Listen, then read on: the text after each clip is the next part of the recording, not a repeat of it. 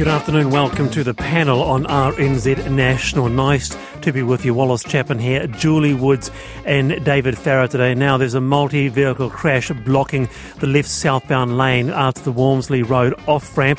This is State Highway 20, Southwestern Motorway, so pass the scene with care and expect delays.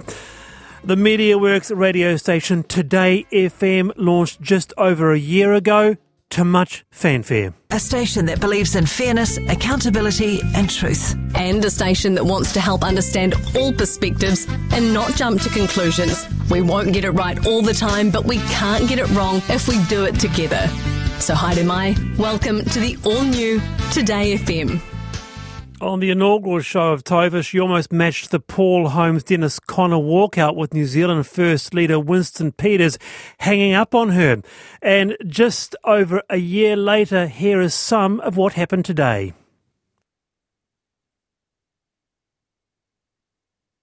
I'm Duncan Garner. Welcome to Duncan Garner Today. And Tova has just walked into the studio with me. We're doing this live. Tova's walked in. Tova. Bring it in the newsroom as well. The newsroom's coming in as well. We're being not rolled. Well, maybe we are, but we're rolling into the studio. Yeah, I don't know. Guys, come into the studio. Bringing in our Today FM news team. I don't know how much longer we're going to be on air. So everyone, grab a mic. What's the deal? It sounds like it's over. So we haven't been given a chance. We've been on air for just a year. We were told that we had the support of everyone, from the chief executive through to the board, through to the executive, and they have f***ed us. And we're all going to lose our jobs, and the station is coming off air, and... As of what? As of today? I don't know. This is betrayal. Yeah, 12:15. We're all getting herded in. It may well be earlier than that too. I'm not sure. Yeah. So basically, folks, what's happened now is that the whole crew from Today FM's come into the studio with me here, and there are people crying and really upset and shell-shocked. Duncan, we've got to interrupt. We've been instructed to play music. We've been told we're coming off air. This is it, guys. I thank you for your phone calls. I thank you for all your phone calls, all your support, all your love. And this looks like it's the end of us. We've been pulled off air right now. Without even given a chance. Thank you We're for off listening. Now. Thanks, folks. Now, bosses are to reveal the station's fate in about 50 minutes. At 5 o'clock with us is Tim Murphy, co-editor of Newsroom. Kia ora, Tim. Hi, Wallace. Well, they don't come more brutal than this. That's what you said on Newsroom, Tim. How, in the way it was done? Oh, yeah, that you can be pulling the plug on a media company, a station, a whole lot of lives and livelihoods live on air, or allow it to develop in a way that can go out live on air, yeah. 1 year and a few days, Tim. And former Today FM boss Dallas Gurneys a year ago said, look, a realistic competitor to the juggernaut that is News Talk takes years to develop. The time frame was 5 years. What happened? Yeah, I think it was probably a bit of a problem for MediaWorks to have ever guaranteed or promised people joining them that there was a 5-year project. It is extremely hard. It's probably the hardest toe-to-toe competitive sector of the media up against News Talk ZB. News Talk ZB is so dominant in the talk radio area, the commercial talk radio area. So they were on a bit of a hiding to nothing. They spent a lot, probably spent too much initially, and that's been the thing that's been hovering over them, even though they got a bit of revenue and they were patient about the audience, but they'd spent too much. They did have a massive ad budget, Tim, but there were also some pretty high profile interviews. I mean, Tova O'Brien and team travelling to Kyiv to interview President Zelensky. That interview was even the subject of a detailed podcast on this station here. You ask yourself, what else could have been done to get those ratings up? Yeah, they certainly marketed it. They had big names. I think what gets it up is constant high-profile news breaks and attention and high-appeal content. It's easy to say, but for a while, in the middle of the year, so they started with a bang. Recently, they've had a new marketing budget. I mean, television ads just started last week or the week before with Tova featured on them. Between the two sort of runs of big marketing, things went a bit flat. This year, they got back into their stride with the storms and with the change of Prime Minister and things, and did pretty bloody well. But unless you're able to constantly get yourself out there, and when you're up against something like News Talk ZB, it's just very, very hard territory. Was it, before we go to the panellists, so was it a pet project? Was it a pet project of Cam Wallace? Because it was also seen as quite the drain on other stations that were garnering a lot of the money for MediaWorks. Well, you could say that because Cam is a news junkie, and he was quite clear about that. He saw, there were problems at the existing talk radio show they had, which was Radio Live. So in trying to sort that out and try and carve some revenue out of the talk side of the business, MediaWorks is very successful in music, hugely successful. So they were looking to how they could get a slice of what News Talk ZB has. In trying to do that, they went hard out for this.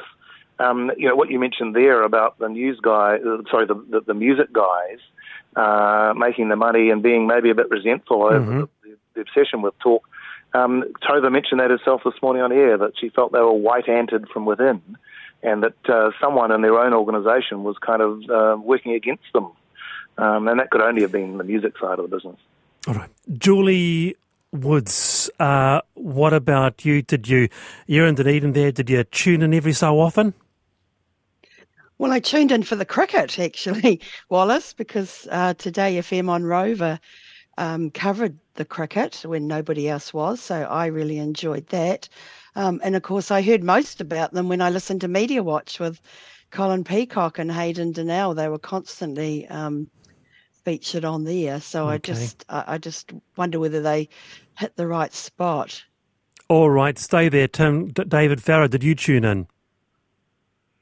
Not really. I was interviewed on there a few times, but I'm not a big talkback radio person. I do wonder if Tim has a view on this, whether in this polarised society we're becoming, it's just very hard, especially for talkback radio, to try and be a bit where in the middle, that you really sort of have to be here, we're left-leaning, we're right-leaning, etc. So you tend to get that solid base behind you. David, I think there's something there, that News Talk has got the lock on the centre right, if you like. They were trying to go in the middle, and, the middle is, too, in politics is a difficult bloody place. And so here, they were trying to be a different kind of talk, but I do wonder whether, centrist people have a lot to offer in talkback, really. Okay. Now, in terms of longevity, because one of the angles Tim has been saying, okay, you got to keep it going for years. Duncan Grieve mentioned in his piece, here's the answer. Start a talkback show from years ago. That's the answer. Well, there was one, and it was called Radio Live. Ratings at the end of it, Tim, not insignificant. Do you think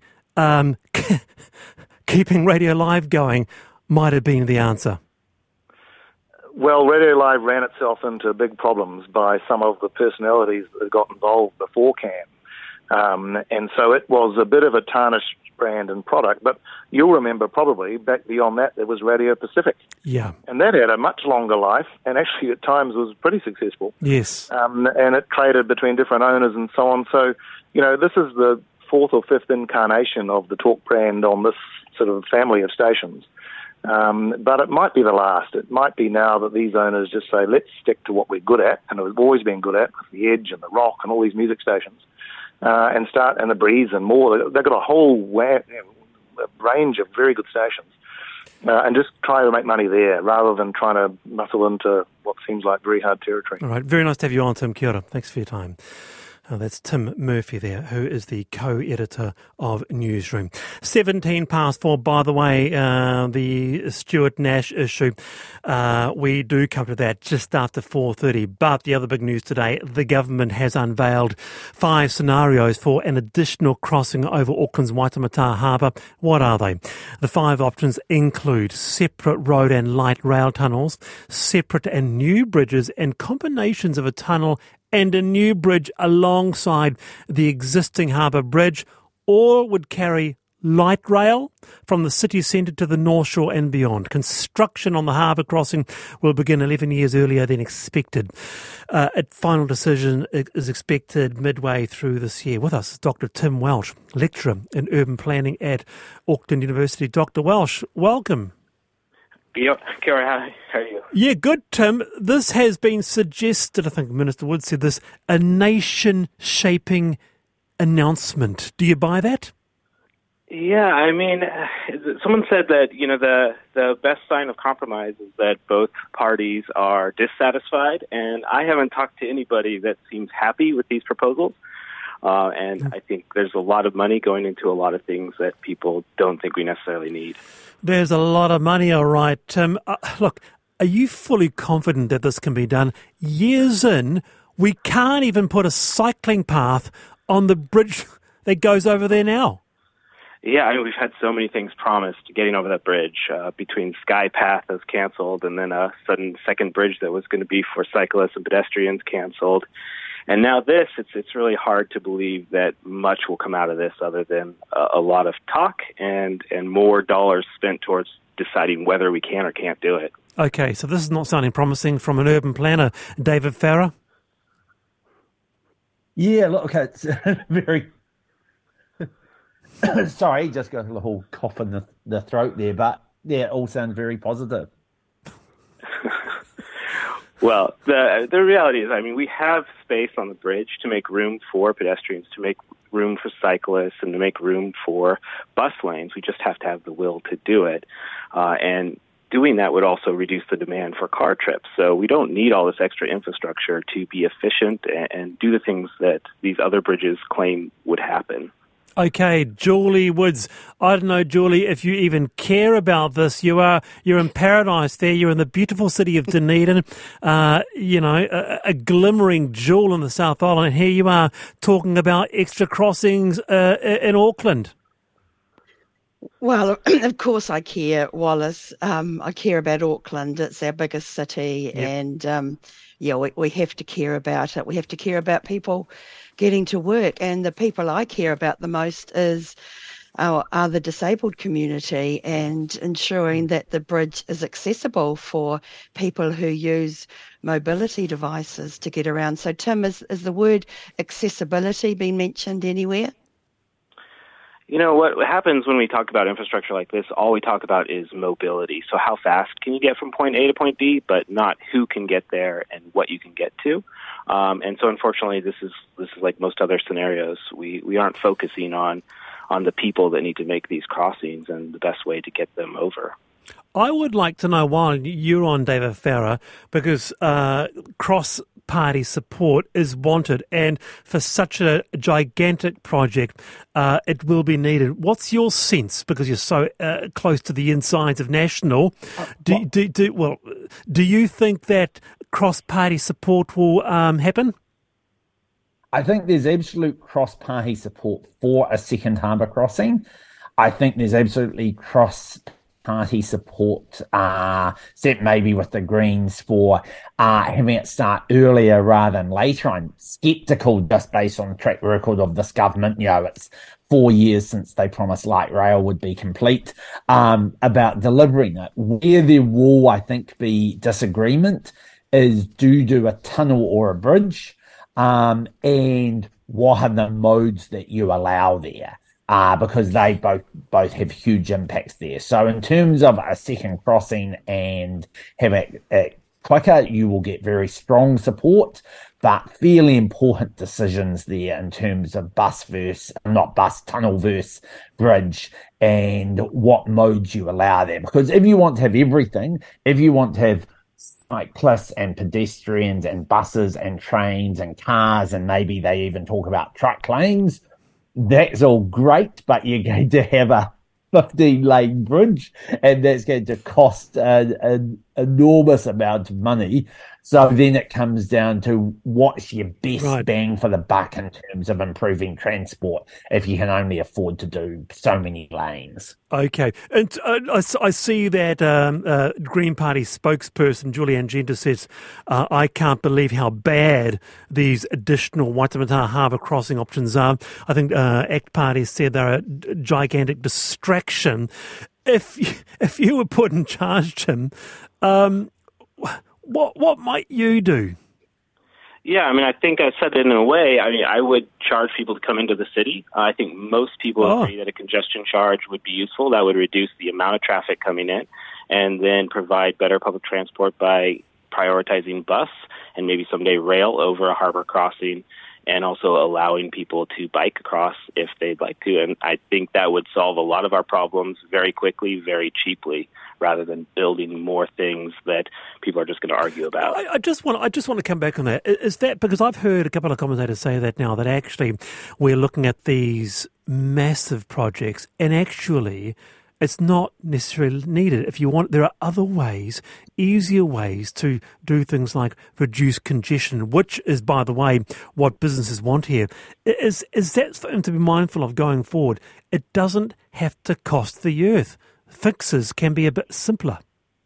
That's right, yeah. I mean, we're throwing big money at big projects, I think probably because they make headlines and they look good when you talk to voters, but the reality is we could be doing a lot more with fewer dollars if we look for ways to really get the most out of our existing transportation system. Very good. Dr. Tim Welsh there, lecturer in urban planning, on that news today that the government has unveiled 5 scenarios for an additional crossing over Auckland's Waitemata Harbour.